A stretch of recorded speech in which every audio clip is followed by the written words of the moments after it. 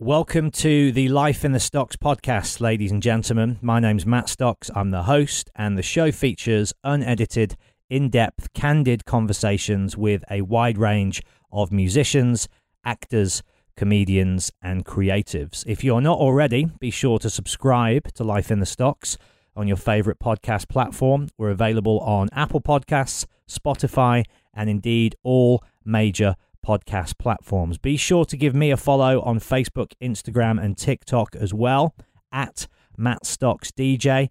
That way you can keep up to date with all of my live Q&A dates, my DJ performances, and of course, who's coming up on the show as well. But without further ado, let's crack on with the show, shall we? Here we go. I'm Sandra, and I'm just the professional your small business was looking for. But you didn't hire me because you didn't use LinkedIn Jobs. LinkedIn has professionals you can't find anywhere else, including those who aren't actively looking for a new job, but might be open to the perfect role, like me. In a given month, over 70% of LinkedIn users don't visit other leading job sites. So if you're not looking on LinkedIn, you'll miss out on great candidates, like Sandra. Start hiring professionals like a professional. Post your free job on linkedin.com/people today. Millions of people have lost weight with personalized plans from Noom. Like Evan, who can't stand salads and still lost 50 pounds. Salads generally for most people are the easy button, right? For me, that wasn't an option. I never really was a salad guy. That's just not who I am. But Noom worked for me. Get your personalized plan today at Noom.com. Real Noom user compensated to provide their story. In 4 weeks, the typical Noom user can expect to lose 1 to 2 pounds per week. Individual results may vary.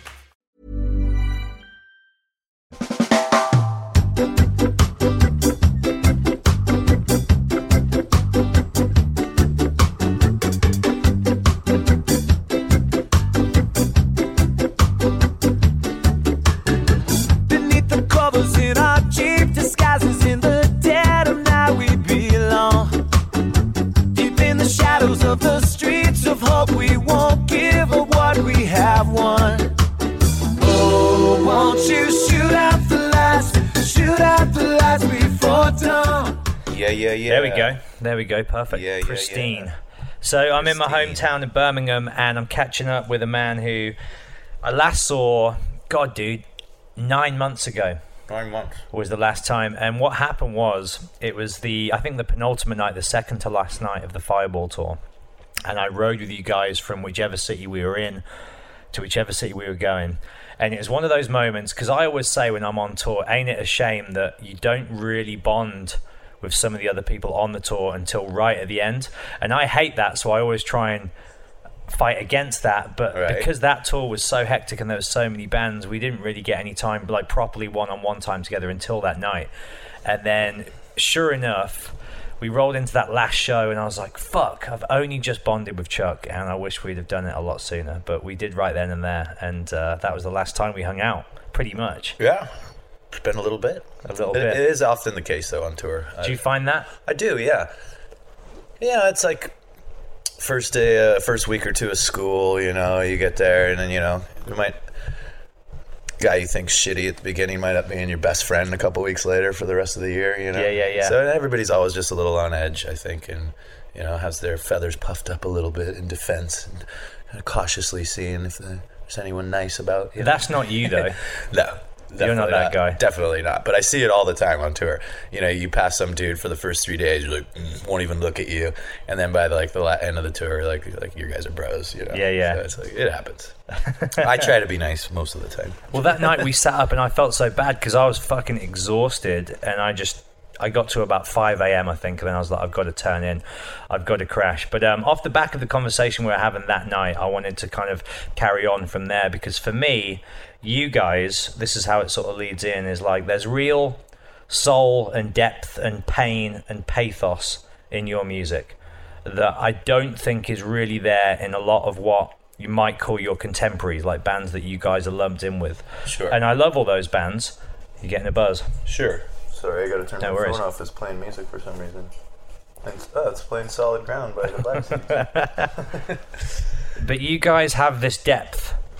And I wanted to, first of all, I guess, get your take on where you would categorize Mad Caddies for you as a band musically? Well, first of all, thank you for that. That's very flattering. The depth, where does it come from?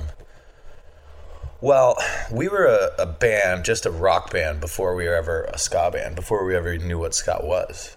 So it started back then in high school, and Sasha, the guitar player, and I got together with our drummer, Todd, and he ended up leaving the band for about 10 years, but he was there for the first couple records in the beginning of the band, and we were just big fans of music, like all music, you know. We liked the modern, I mean, everybody was in, at that point, it was Nirvana was top of the charts, and Pearl Jam, and the whole grunge thing, and, you know, and then we were raised on classic rock, on the Stones, and the Beatles, and all that, and so we were already big fans of music. We wanted to be a rock band, you know. We were freshmen in high school, you know, young lads, 14, we're going to be the next Rolling Stones, you know, sure. So you three went to school together, right? We did. Graham, our bass player, as well. Yeah, he was just a couple years younger, so he didn't join the band until about 10 years ago. But yeah, he was there for the beginning. He was our first fan, first guy at our first show. The only guy. Right. But no, he. So before we started playing ska or punk, or I'd even heard of it, I think we were already ready to try to be real musicians and write real songs with pain and emotion and, you know, everything. And so when we discovered ska a year later, and Sasha found Fishbone, and we discovered the Mighty Mighty Bosstones, and this was even right before the big ska explosion happened in Southern California, because that didn't really kick in until about 96, 97. And, you know, Sasha started digging these other bands up in like 94, 95, and we're like, oh, wow, this is amazing. And immediately fell in love with it. And as soon as we heard Fishbone, Mighty Mighty Bosstones, NoFX, Sublime, Bad Religion, I was like, okay, you know, this is what we want to do. This is our scene. But I think having that, being in a band before that was playing just, you know, rock and grunge and metal and, you know, and pop and stuff, kind of gave us maybe a different perspective that when we took on this genre, it didn't have to be all like silly songs about silly stuff, you know, that you could actually sing serious, soulful, painful lyrics like over this music and have it be effective, you know. Who's your guy or guys as singers? Neil Young, man. I mean, he did it for me, and, you know, Tom Petty. I mean, all these guys before. And this is the only music. This is pre-internet. This is just the records my parents had laying around, you know. And neither my mom or dad played music, instruments, but they both sang. We, you know, growing up, me and my sister, mom and dad, we'd put on vinyl and dance and sing, and always singing in the house, always. Is that something you've continued as a dad? Oh, absolutely. Yeah? Oh, yeah. My son will tell me, and he's 3.5. Papa, so he can tell you now. Oh, yeah, he's been speaking since he was like a year. Papa, please don't sing and play guitar right now. I'm trying to play with my tractors. Like, okay, buddy. You're encroaching on playing time. Yeah. Or I'll be rocking on his drum kit, and he'll be playing, and he's like, Papa, just play some jazz right now. It's a little louder. Could you just play some jazz? I'm like, sure, bud. No problem. I'm gonna give him a little Something I love about you, this might sound weird, but I was checking out your Instagram page earlier, and your first description in your bio, before singer, before musician, before any of that, is father. Father, absolutely. And number one job right now. That's it, right? Forever. Yeah. Yeah, I had plenty of time to be a selfish, you know, rock and roll dude in my 20s and 30s, and once I became a father, it changed everything. So that is my number one job. Absolutely. What changed inside you when he was born? Yeah, you can't explain it to anyone that hasn't had children. It's a biological change. I mean, I haven't seen him in about a week now, and like every night I'm having dreams like, where's Charlie? Shit, I've lost him. You know, it's like I'm at the park and like, where is he? Oh my god. It's like, you know, it's in you. It's biologically in you. You know, so yeah, that's it, man. I'm father number one and singer-songwriter number two now. Having some troubles at home with, you know, legal stuff with ex-wife, all that, you know, trying to move my kid away, and it's like, thinking, I was telling my lawyer, I'm like, okay, I've been an original musician in my own band for the last 23 years, writing the music I want, playing the art I want to play. But if it meant that I had to stay home and start a wedding cover band to keep my kid... And that for you would probably be the most soul-destroying thing ever, right? I would start an all-Eagles cover band. And I hate the fucking Eagles, man. I fucking hate them. And my lawyer starts laughing. He's like, Big Lebowski. All right, I got the joke, man. He's like, now I know how passionate you are about, you know, being a father. I'm like, yeah, man. You know, I took a year and a half off when my son was born and didn't tour much at all and just stayed home with him. And, you know, my ex-wife went back to work and I was like, you know, stay-at-home dad. And, you know, I love it, man. It's like, apart from needing to get out of the house for a couple hours a day and, you know, go do some man stuff, hang out with the boys or whatever, it's like I'm completely at peace being at home with my son, raising him, being a father. And we live in the country too, so it's don't really have to go anywhere. You know, I live on a ranch and we just hang out with the boy and the playground, ride the bikes, you know, play with toys, do all the stuff 3.5-year-olds want to do. Did you have a healthy, positive relationship with your dad that you learned how to be a dad from? Absolutely, and I still do. Yeah, I live on my family has a 24-acre ranch or compound, we call it in the country, and it's two different properties. I live on one. My parents live next door with my sister and brother-in-law, so they've got kids. So my parents' house is like Switzerland. We all meet in the middle. It's neutral there. You know, my role's at my house, my sister's role's at her house, but at mom and dad's, it's great. You know? So is that where you've always lived? I didn't grow up there, but we moved there when I was 15, so right when the band was starting, and that's where the band actually started, in my old bedroom. My dad built the house from scratch and soundproofed my bedroom so I could have the band rehearse in there and not bother anyone. So that was pretty cool.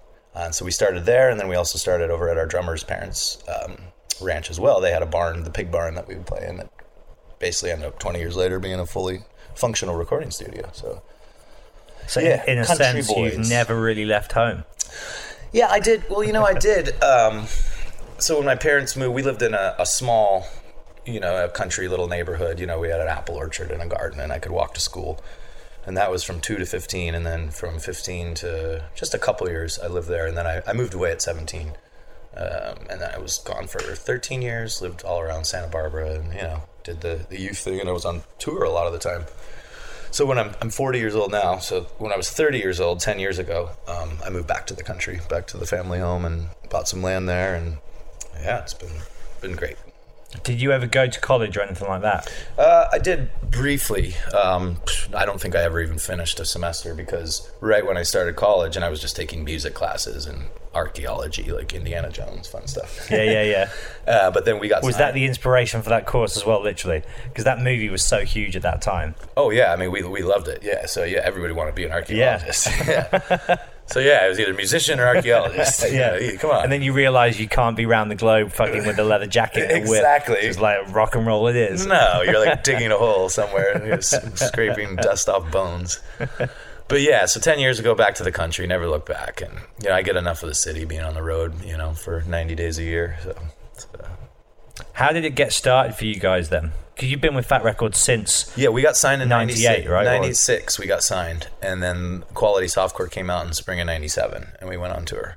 So we recorded Quality Softcore, our first record. It was just supposed to be a demo. We all borrowed a couple $100 from our parents collectively and raised a couple grand and went to the local studio in Santa Barbara and cut these tracks over like, gosh, it was 4 days, 5 days max. I think I only had 1 day of vocals to sing, maybe 2.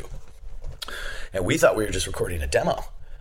And literally 2 days after we finished it, Fat Mike called Sasha. Really? Yeah, out of the blue. And it was because Joey Cape of Lagwagon, they'd been recording at that studio too. They're from Santa Barbara as well. But we'd never met any of those guys. We were, you know, all 10 years younger. And he came in and dude was putting the final mix. He's like, oh, this sounds good. Who's this? Like, oh, Mad Caddy. Or we didn't have a name yet, actually. We were called Divey League back then. And he just goes, oh, Fat Mike's looking for a ska band to sign. I'm going to send this on up. And Mike called us 2 days later. Hey, Sasha, it's Fat Mike. And Sasha thought it was me fucking with him. He's like, shut up, Chuck, what do you want? And then he's like, no, it's Fat Mike. And then he recognized his voice from like videos and stuff. And he's like, oh, hey. He's like, yeah, I just got your record. I want to sign you guys. And we're like, okay, cool. And he came down like a few days later and took us out to dinner and signed us, bought us a van and some gear and put us on the road. And that was it. And that's been it ever since? That's been it ever since, yeah. Yeah? Yeah, it's pretty wild. Has he been like a serious mentor and a friend to you guys over the various ages and stages of your life and career? Oh, absolutely. I considered him a dear friend, a mentor, you know, a role model musically and business-wise for sure. His personal life and drug use, maybe not so much, but I do worry about him in that aspect. Yeah. Well, now I do, yeah.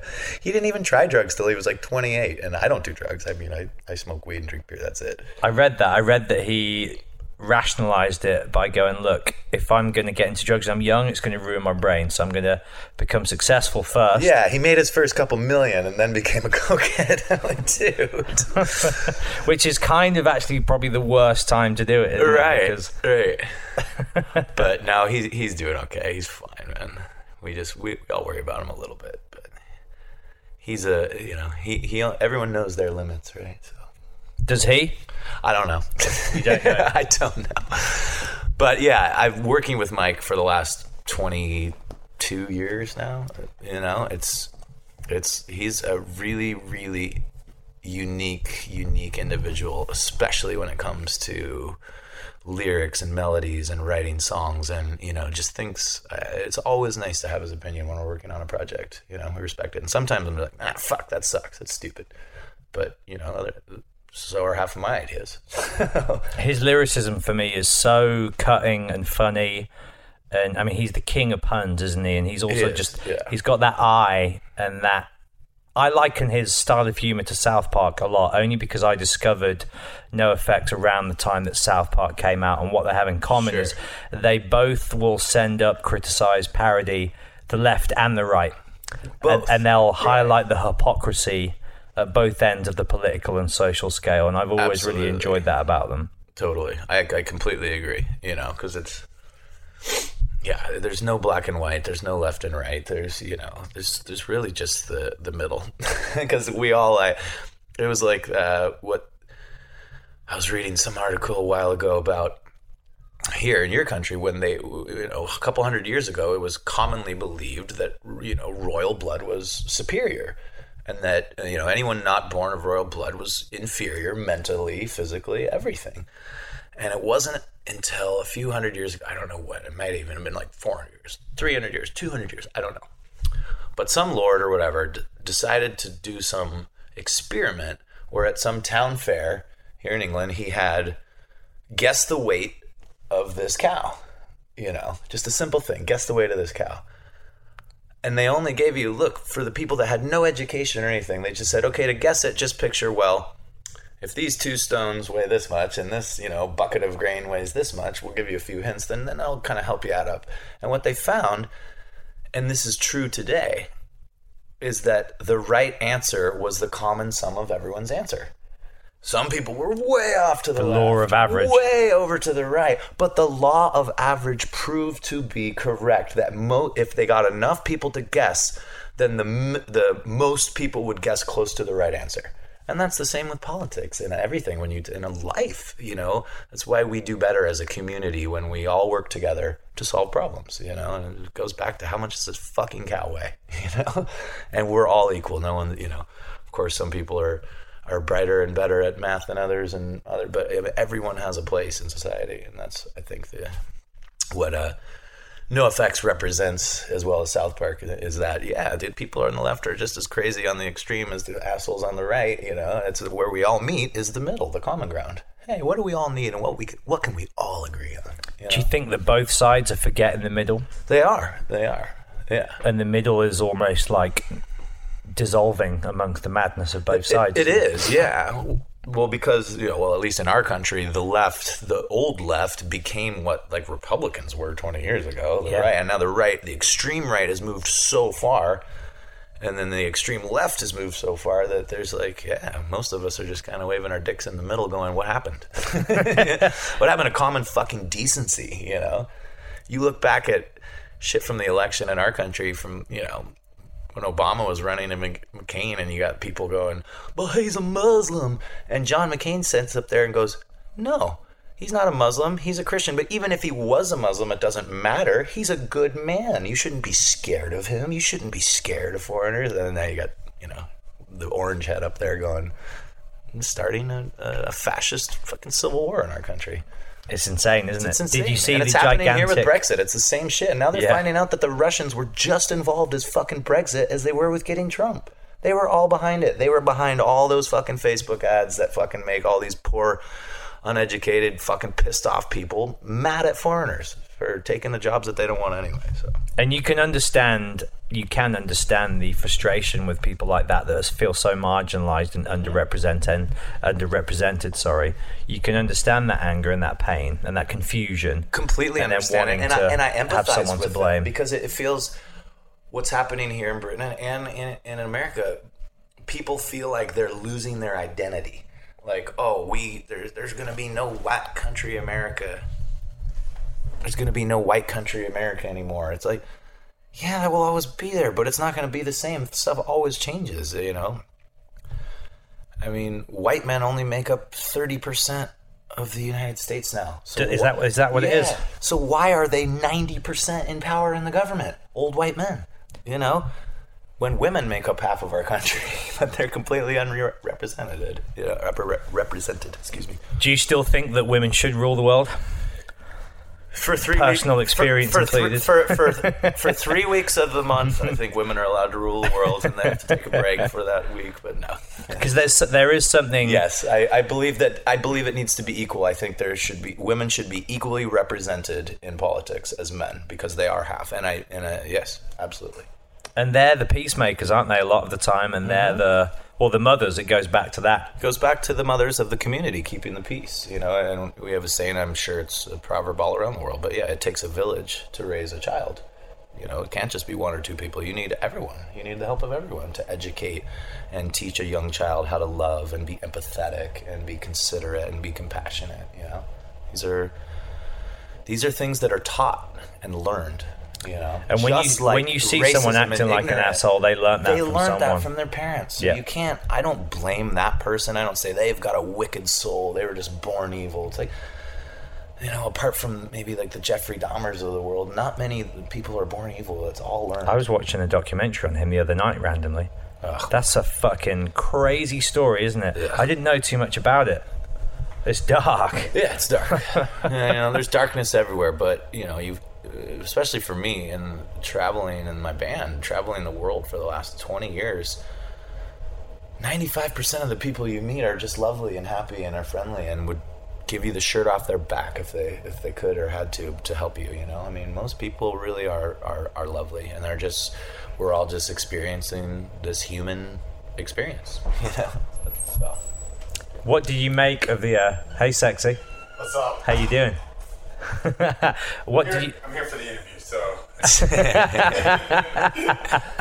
What did you make of the whole reaction to the Vegas thing with Mike? Because that was overblown way out of proportion. Yeah, no, the media, the only people that should have been offended by that were people in Las Vegas that were affected by that tragedy. And, you know, my hearts go out to them. And that was a really fucked up thing for them to say. But people make mistakes like that all the time. And they're a comedic band, you know, their humor is super dark. We know that. And they just made a mistake, and it happens all the time. And they were sorry. And I think the fake outrage from people around was more offensive than, you know, what they said. Certainly far more hypocritical than they've ever said. You know, NoFX has been doing that kind of humor forever, and they've done way darker things. Way worse. It was a perfect storm of the wrong time and the absolutely worst thing you could say to that particular audience. Totally. Yeah. You know, with everything else that's going on in the world too, that sort of just people are very sensitive to anything gun related right now. Anything gun related. Well, and sensitive to anything. Anything really. Yeah. Everyone is hyper PC sensitive. The whole world. But I think that the people who were making the biggest deal of it weren't actually highlighting the fact that NoFX has been doing this since the 80s. This is who they are. Yeah. You know, so it's dark comedy. It became way bigger than it ever needed to become. And I mean, literally millions of dollars were lost from all the bands that were booked, including us. You know, we lost 4 shows that we had planned on playing for months and months. It completely screwed us, you know. We make $250,000 per show. No, we make tonight. You're making that. We make $250,000 pence per show. Pennies. We make pennies. So all of our pennies have to add up just to keep our ship rolling. And our numbers are so freaking tight. Yeah. Just for us to make a couple $100 a day to pay our rent or whatever, because we have a big band, and you know. a lot of people, a lot of mouths to feed. We're not NoFX or anything. We're still just like mid-level band, you know. Some places we do really well. Other places we're, you know, only a few hundred people are coming out. So when you're doing a tour, all those numbers have to add up. Well, that screwed us too. So even we got screwed. So many people got screwed from 30 seconds of somebody saying the wrong thing on stage. Well, I saw the clip that went viral as well, and it was some radio host. From what I gather, it was like a breakfast show radio host based in Vegas who... Bye, guys. See you, dude. Thanks for the strip show. Who clearly wasn't a punk fan, clearly wasn't savvy with their sense of humour, was just there and filmed this thing going on and was like, I am outraged by this, put it on Twitter, and that's how it went viral and caught fire. But the other thing that makes me cynical about a lot of these things is when I see people like that share a video or a photo or a story and go, I'm outraged, I'm offended. I kind of feel like they're doing it a lot of the time to grow their own brand and online presence and gain followers. Being offended. And here's the outrage videos. Yeah. Follow me on and how can we get more listeners onto our radio show? Well, let's get a viral video and then we can talk about it on the show. And and half the time they're just hit pieces, you know, and it's just basically tabloid news. It's like if you watch Fox News, you know, the horrible station in our country, like they just released this huge report that shows that if we had single-payer healthcare for all, a national healthcare system, it would actually save us $2 trillion over 10 years. Instead of, it would be cheaper than the current system. And the study was funded by the Koch brothers, K-O-C-H. These are the most evil two brothers. They're like in their 80s. They own every oil company. They're like gazillionaires.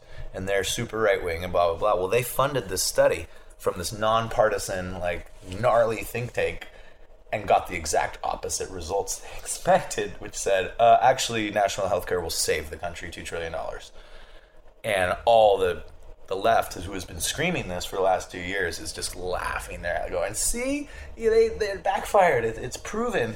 And you get a show like Fox on, and they're going... And what's their reaction? What do their reaction is going, ha, ha, ha, it's going to cost $2 trillion, or $30 trillion, blah, blah, blah, and they're not reporting the rest of the story. And then so they interviewed their followers. They did a poll this morning and said, how many people of our listeners think that, you know, this plan is going to work? It came in 85% of their listeners. And that's Fox News. Yes, that's Fox News. Oh my God. Want fucking healthcare, please? Yeah.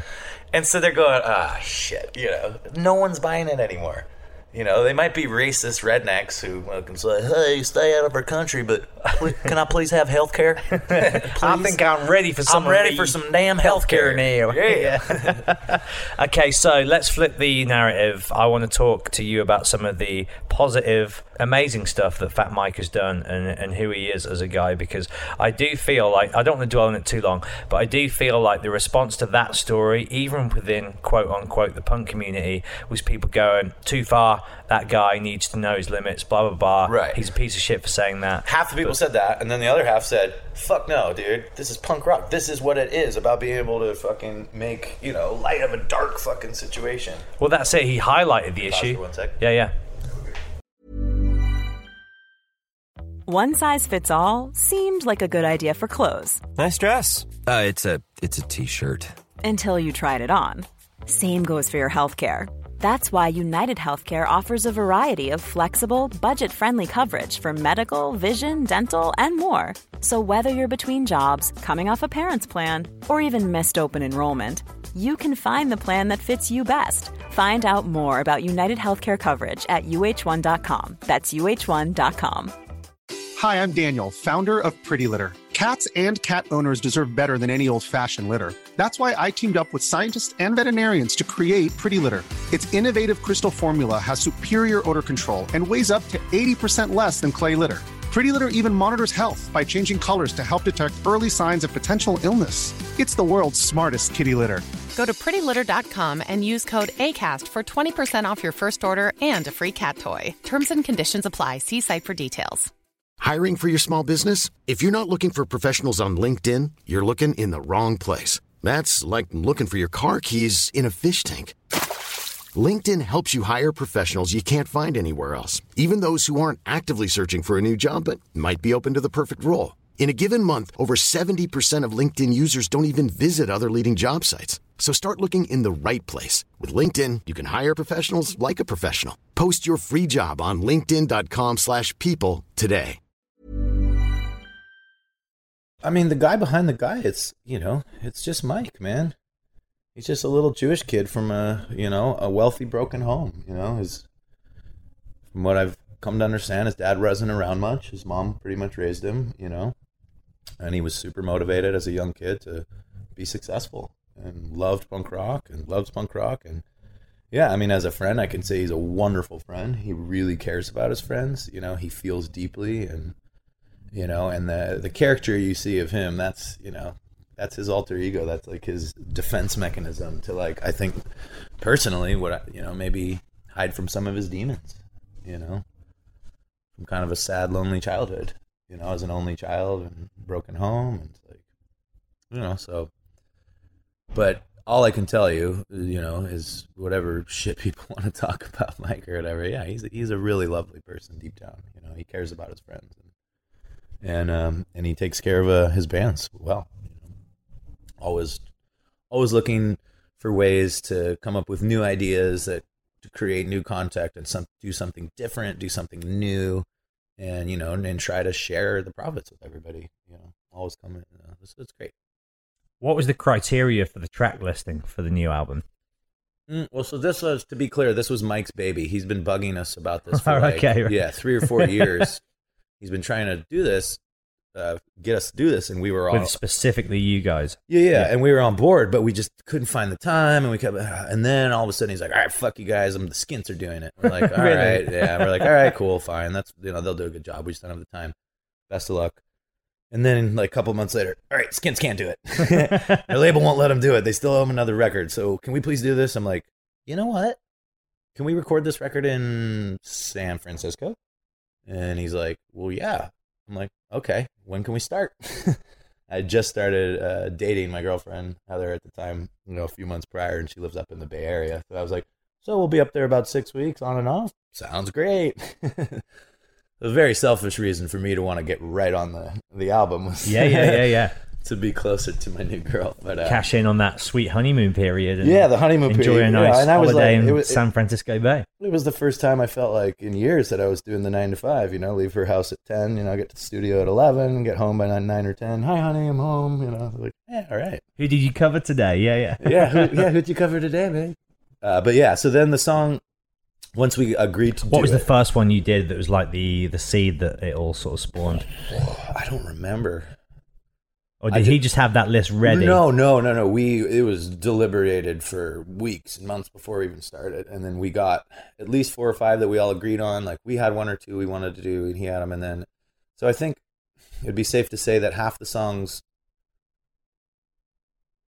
I don't know exactly, but a portion of them were like definitely handpicked by him, and then a portion of them were handpicked by us, and then a portion of them. So yeah, I say a third were Mike's hard picks, a third were our hard picks, and then a third of them were group decisions that we discovered together. Because we were just, I listened to, I think I listened to every, I won't even name bands, but certain bands that weren't on there, just like, oh bro, we got to find that song. But you listen to hundreds of songs, trying to find one that would make a cool reggae song.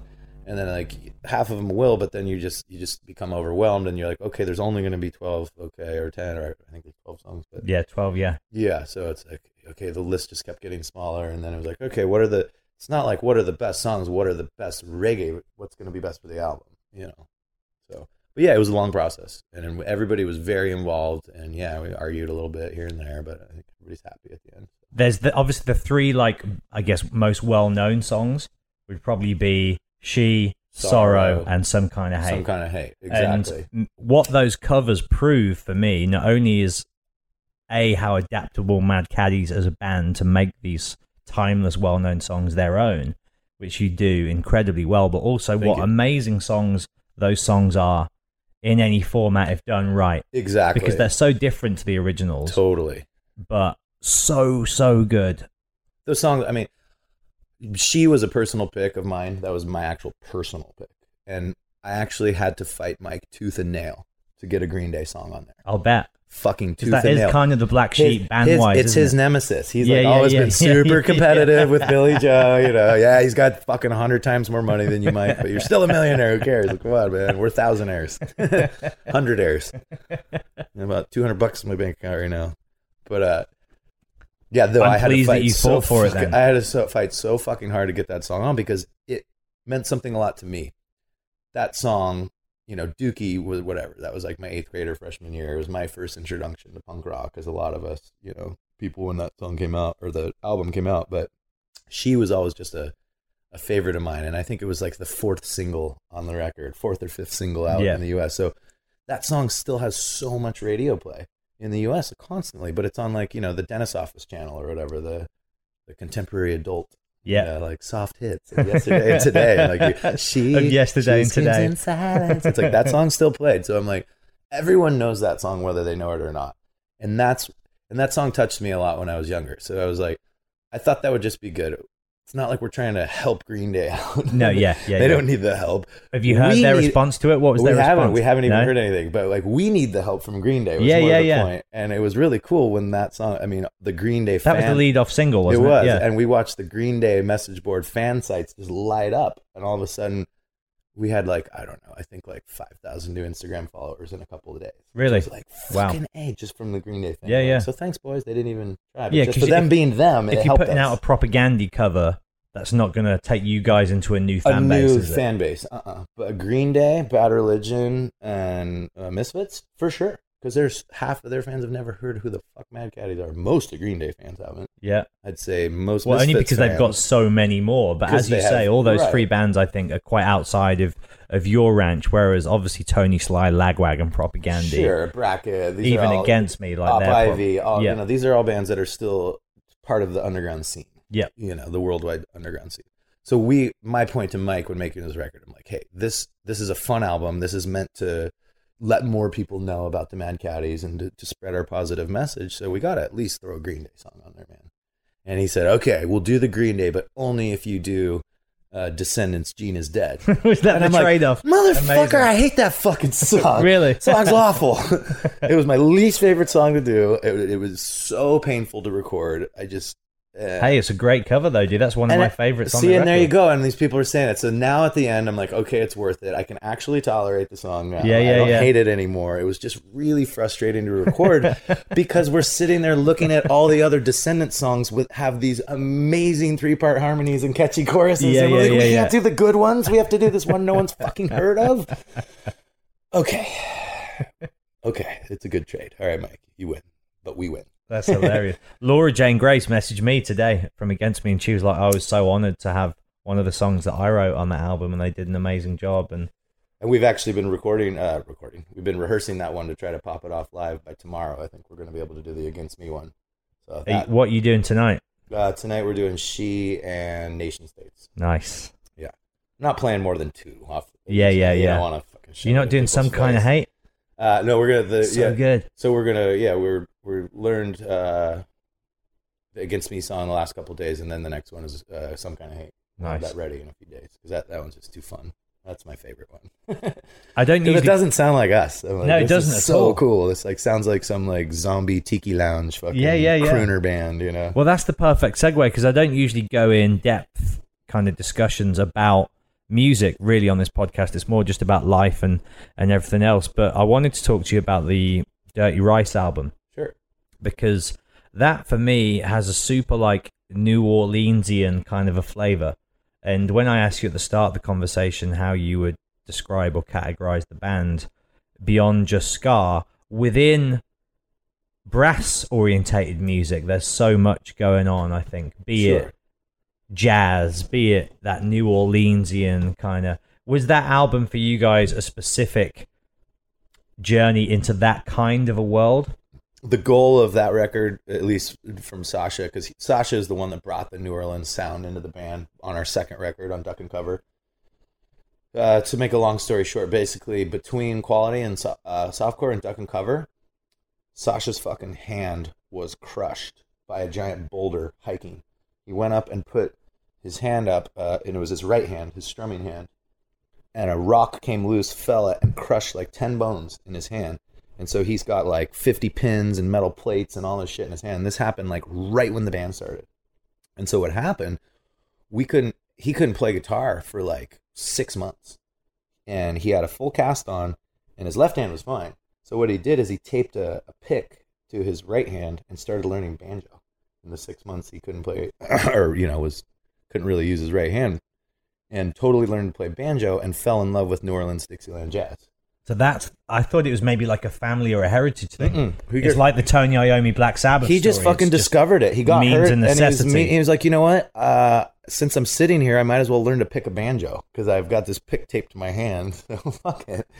And so he discovered, you know, Preservation Hall Jazz Band in New Orleans, and then Squirrel Nut Zippers were on the radio at that a little bit later with their whole kind of Dixieland jazz throwback thing. And then you had Cherry Poppin' Daddies, Big Big Voodoo Daddy, this whole swing revival and this whole jazz. You know, it was very short-lived, but it was very popular. Swingers was a big movie around that time. Yeah, the movie Swingers, exactly. So everybody was like zoot-suiting, and you know, all these bands were like, oh yeah, we're ska and swing. And it's like, no, we're not swing. We're not trying to be the swing guys, because that's going to be gone even quicker than ska. No. We play Dixieland, jazz, punk, ska, and reggae. That's what we do. And the only band to really ever claim that, like to this day, no other band has really ever said, yeah, we play Dixieland, jazz, and punk mixed. Yeah. It's like, what? Who does that? We do. So that's Dirty Rice, I think, was we wanted to make the adult sound of stuff we were going for earlier on, you know, with the Monkees and the Road Rash and you know, more fun kind of song. We wanted to try to refine it into, you know, something more mature and something different. And so that was something we were consciously going for on Dirty Rice, for sure. Tell me about one of my favorite songs by you guys to date, the story behind it, because there's certainly a story. There has to be. Shoot Out the Lights. You play it all the time, and I'm so glad that you do.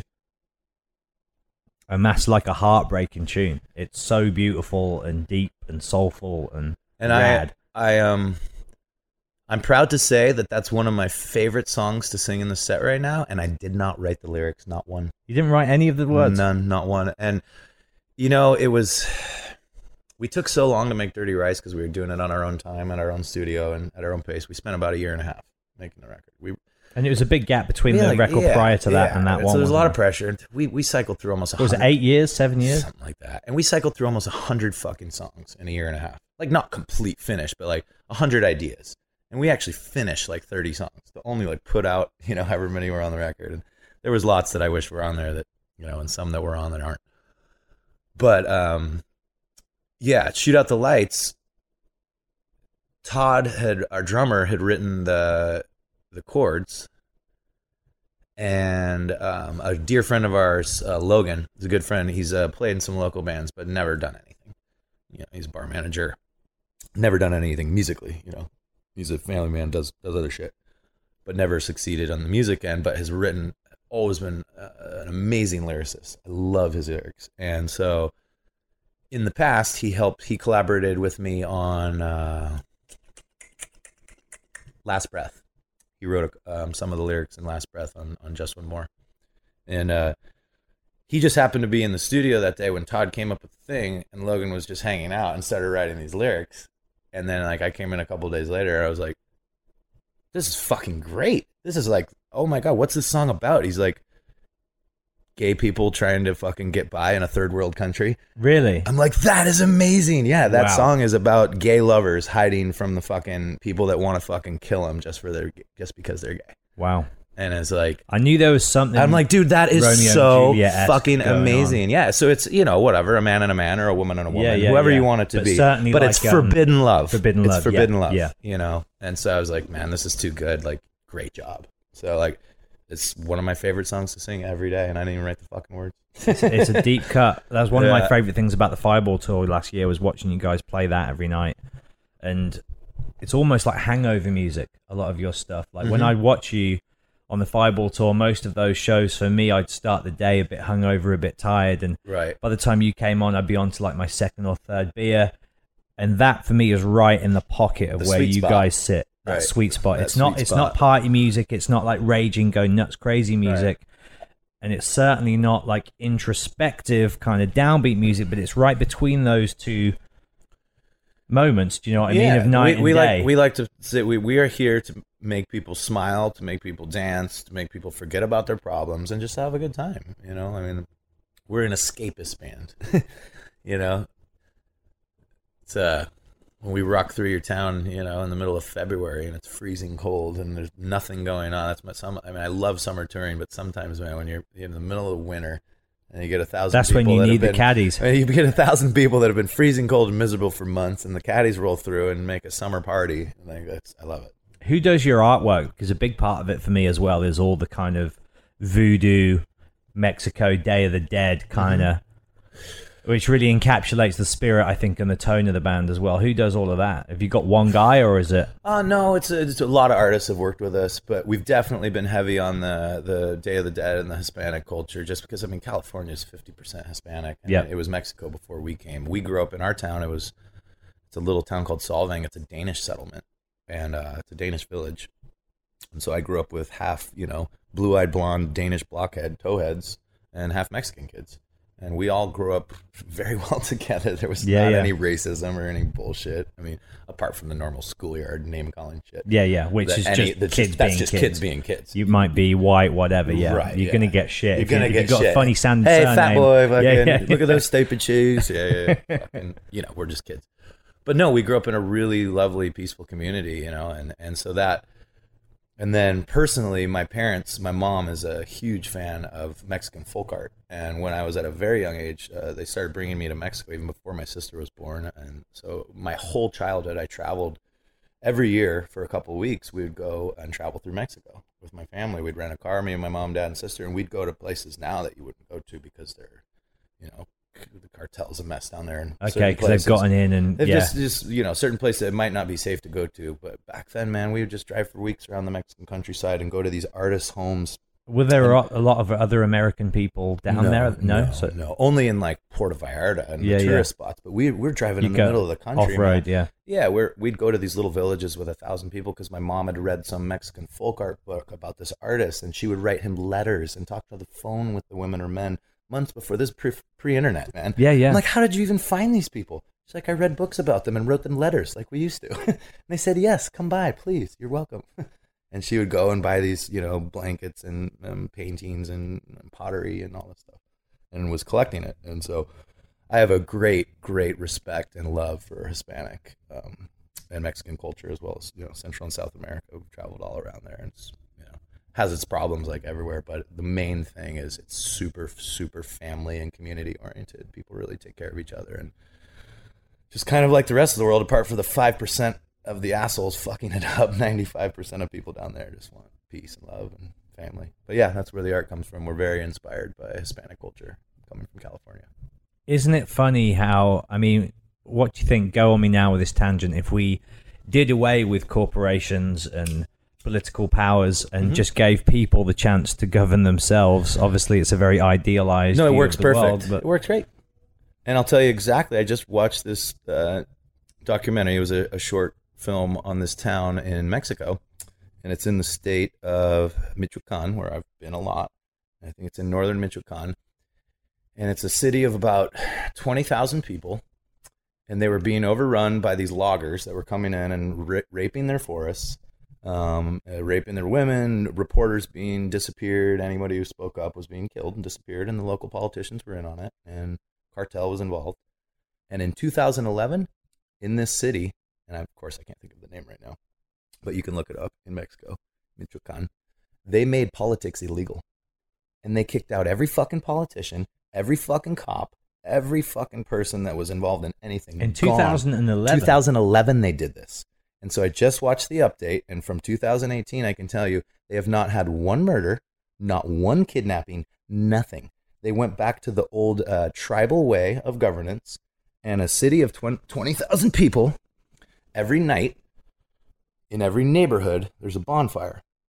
And in that little bonfire, the men and the elders, the men and women, will sit around and talk. And each neighborhood, each barrio, self-elects one representative from that neighborhood to represent them in weekly and monthly meetings in the whole community, making up a governing body of about 200 or 300 people, representing 20,000 people. That's pretty good. Now, And they're up for re-election every week. every week they're up for re-election, and they're not paid, they're not nothing. They are citizen volunteers from all walks of life. And anyone who comes into the town, they have to remove political stickers off their cars. No politics are allowed. They fired everyone. They said, we don't need a government. And guess what the police force is? Total volunteer. They cannot be corrupted because they have to answer every week to these citizen tribunals, and they volunteer as well. Each, young middle-aged dude who would normally be of a good age to do that spends 2 fucking days a week out guarding the town with big-ass rifles to not let any fucking person in. And they're like, this is how we did it for our recorded history, forever, thousands of years, yeah. and we didn't have any problems. Yeah. And so now this is catching on, and every town in Mexico is starting to have this campaign. Look, the problem is just the politicians and the cartel. It's not the people. And the businesses. And the corporations and the politicians. We don't need them. And the forest is growing back. They've replanted the whole forest. Everyone is, they have weekly, and they say, well, what do you do about normal crimes? Yeah, if you beat your wife or drive drunk, it's public humiliation and community service. The most effective forms. If you drive drunk and crash, they're going to tie you up in the town square and everybody come by. Old school medieval style, yeah. Not torture, but just put you out there. Say, hey. The walk of shame. Walk of shame. It's the most effective. We do it on social media now. It's working. Yeah. Look at these racists. Yeah. Some guy calls someone an N-word and he owns a plumbing company, and 2 days later, his life is ruined. Yep. His business is gone. Everything's gone. Great. Fuck you. That's what you deserve. And you shouldn't go to jail for being an asshole, but you don't deserve to fucking make any money if you're a dick. And then how do you go about living when you have no friends or business left? Then it makes you think about how you act, and then you can actually rehabilitate yourself. Yeah, fully, because you have to. And you want to, and go, wait a minute, this was me. This was my beliefs that got me where I am. I am a racist, so no one wants to hire me as a plumber anymore. Perfect. Because I certainly wouldn't hire a plumber if I knew he was a racist. It should be like in your, and that's not to say that a racist shouldn't or couldn't plumb. No. By all means, by all means. I just don't, you and me aren't going to hire those people. I feel like the only thing I have left besides my voice on stage and with my music, and what every human has the biggest power we have to vote is with our money. Who we choose to give our money to, what businesses we do, what corporations, what small businesses, who we decide and support. Everything from coming and we obviously have to support some corporations. We have to have a cell phone fucking provider. We have to buy petrol. We have to fucking fly on airlines and shit like that. But it's like, I chose to go with fucking T-Mobile because they're a German company and they're not AT&T or Verizon, who give billions of dollars to George Bush and Donald Trump. And they have a better record as far as treating people fairly, paying their employees a living wage. I look at all these things when I decide who I'm going to sign up with. Yeah, you go that deep, and fuck yeah, man! I won't give my money to evil people. I won't. It's the last line of defense. I was chatting to Chuck Reagan on the podcast a few weeks back about people doing little things on a tiny individual basis that make that ripple effect larger difference. And it's like if huge. You recycle just in your household, and that's gonna everyone in that neighborhood did it right, boom. And if everyone decides, you know what, I'm not going to go to McDonald's anymore because the food's really unhealthy. And they don't pay their workers enough, and it's just garbage. So I don't go there. I haven't gone there in years.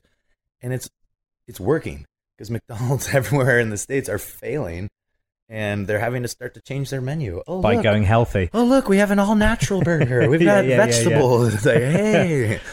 There's a funny comedian who does a bit on that. It might even be Doug Stanhope or something like that. But he's talking about if you walk into McDonald's and you see salad being advertised, you know that times are tough. And also, who the fuck goes into McDonald's for a salad? Nobody, right?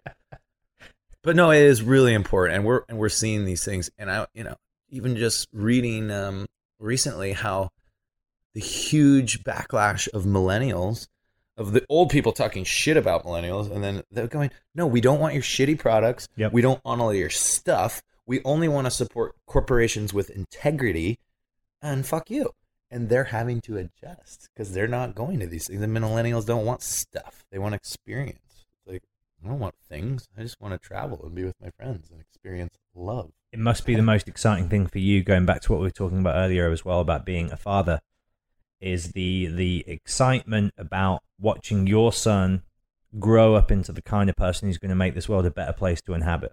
Absolutely. Which a lot of young people are doing. And I don't really talk shit about young people on this podcast, but there was like a pocket of generational people I feel that just weren't contributing anything positive, but now I feel like it's gone full circle again. Sure. Well, because like 18 you're, and below. You're totally right, because it's like the first ones that got, that are maybe, let's say, 28 to 32 now, 27 even, whatever that fiber, they were the first ones to just basically be handed cell phones in high school, be handed the internet, handed Twitter, Facebook, Instagram, all this stuff, and just feel totally entitled. Yeah. And I don't blame them. That's just what they were given.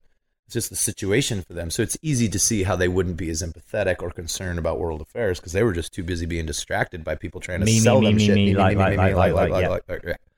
But once people can kind of step back and see through the bullshit and see that shit, well, it's been around since they were like 5 years old, so it's not that big of a deal. Mom's on Facebook. Lame, whoever. Yeah. So I think for these people, I think we have a much better chance with this younger generation. And my generation is coming to power, is already in power. The kids of the baby boomers. I'm 40, and I'm starting to see people my age be elected into local politics on a local level. So that's exciting times. And we're not going to stand for any of this shit. What's up, dude? It wasn't us. It was some guy in a other kids. It was some guy in a Billy Joel t-shirt. Oh shit! It was just one. It was a good thing we smoked it before you signed it. A couple more questions before we wrap it up. Sure. Going forward for you, as someone who obviously wants to be at home with his kid and lay roots, I guess, and become a family man, does the touring life for you still hold the same appeal? I love my time at home with my son and being the father, and definitely touring does not have the same appeal it once did. No. Absolutely not.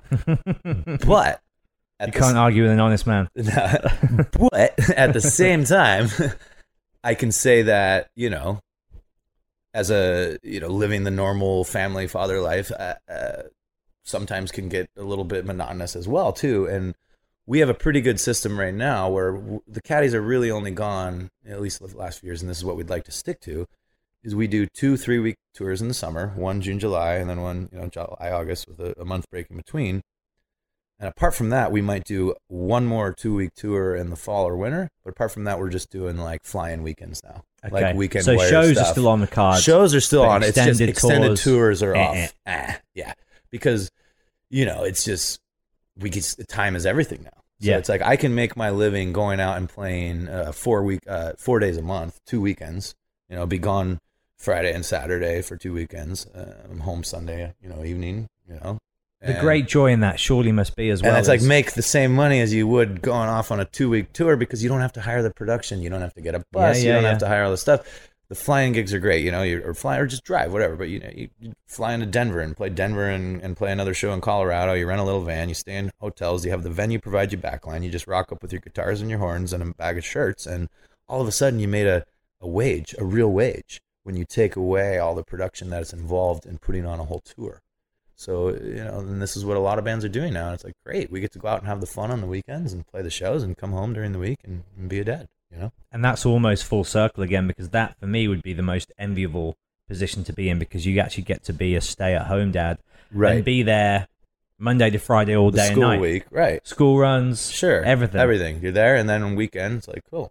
And then as he gets older, he's going to be able to come along and join me. A lot of the shows. Is that a moment you look forward to? Oh, absolutely. Is he going to be? He's a really good drummer already. I was going to ask you. So Toby Morse from H2O? Of course. Yeah. So he takes his kid out, Max, on tour. I don't know whether you've seen. Sure. And he plays full shows of them, like drumming. Nice. Is that no? Our dream is like our drummer Todd. His daughter is Charlie, and my son is Charlie.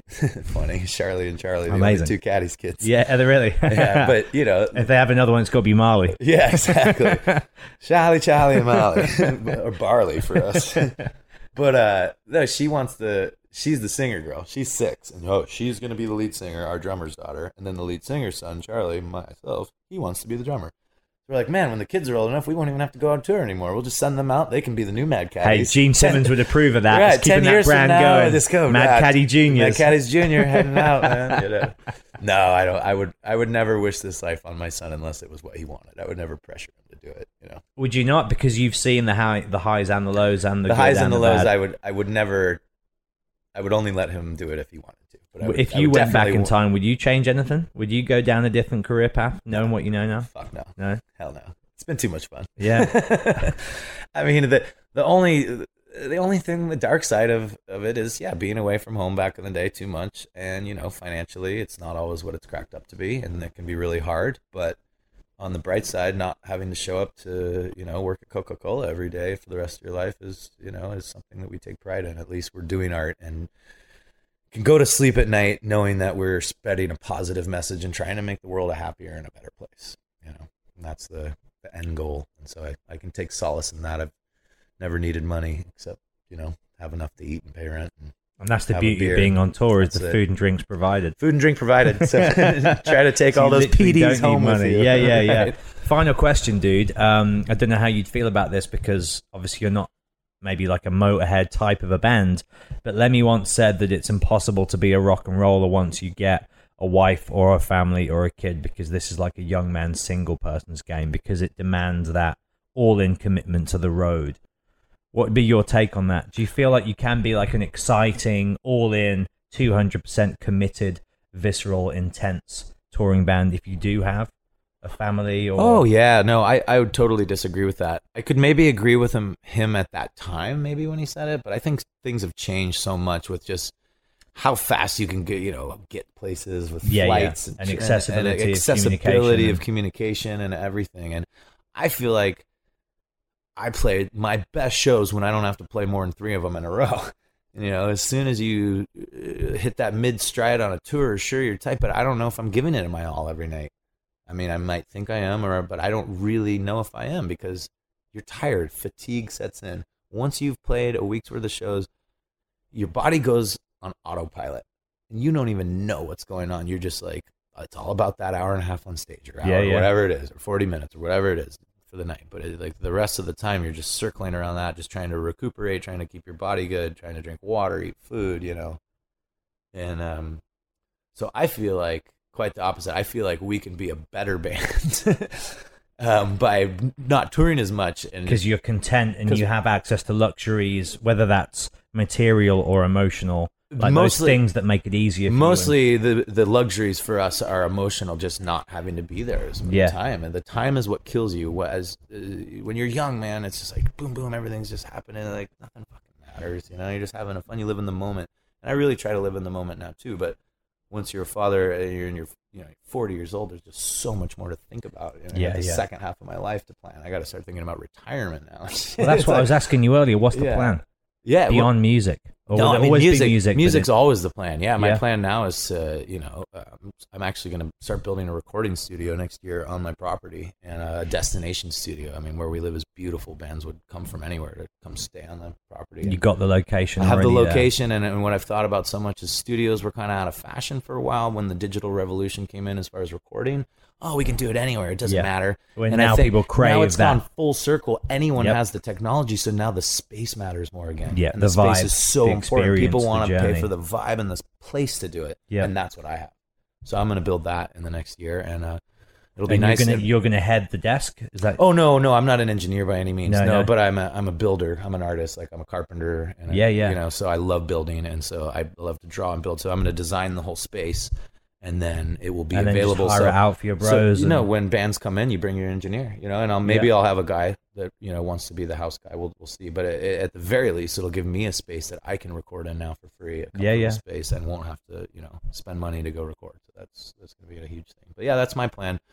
Nice. Keep it up, and we got more music coming out next year, a bunch of it. So You got a new record? 4? 4 of them. Yeah. 4? 4 EPs. Say that again. Oh, 4 albums. 4 5-song EPs. The first one's recorded. We're going to go start recording the second one in first week of November, because we have to have the first 2 done before we can release the first one, because they're going to all come out 3 months apart.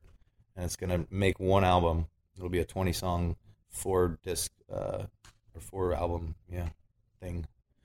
And it's all telling one story. It's our first concept album ever. So 4 albums. Can we tease the concept? Sure. Yeah. It's 4 albums, each one representing a different emotion. And so the first album is called House on Fire, and it's like, and that's the chill out record. Yeah, right. No, the second one is super chill. It's called Pain. That's the working title. I'm not sure about it, but the pain is the second emotion, and then the third one is Enlightenment, and the third record we'll probably call it Checking In. But most of the music is all written, like it's done, and I'm really proud of it. It's been the most personal thing I've ever done. And then the fourth one will, be closure, moving on. But yeah, it's really cool. And each album will have a piece of one art, of a single art piece. It'll have a chunk on it, and then when it all comes together, when you have all 4 albums after 1 year, it'll make the complete art piece. Nice. It'll tell the story. That's great for 2 reasons. First of all, it'll look great when it's finished, and secondly, they have to buy all 4 to finish it. Yeah, the art's So- done. The painting is like 4x5 sitting in my laundry room right now. I still haven't even hung it. Our old trumpet player did it. It's fucking gorgeous, and it's each emotion all represents. It's like very Van Gogh. It's all oil. I mean, it's first time we've ever done actual real art instead of just graphic art. This is actually a piece of art that was like done. So it's going to be kind of cool. But yeah, we're excited about that, man. Just keep going, putting out music. Dude, good talking to you, man. I'm sorry it was a bit of a jolted start with all the whatever feedback, but real pleasure. Good to see you. Thanks, Matt. Likewise. Cheers.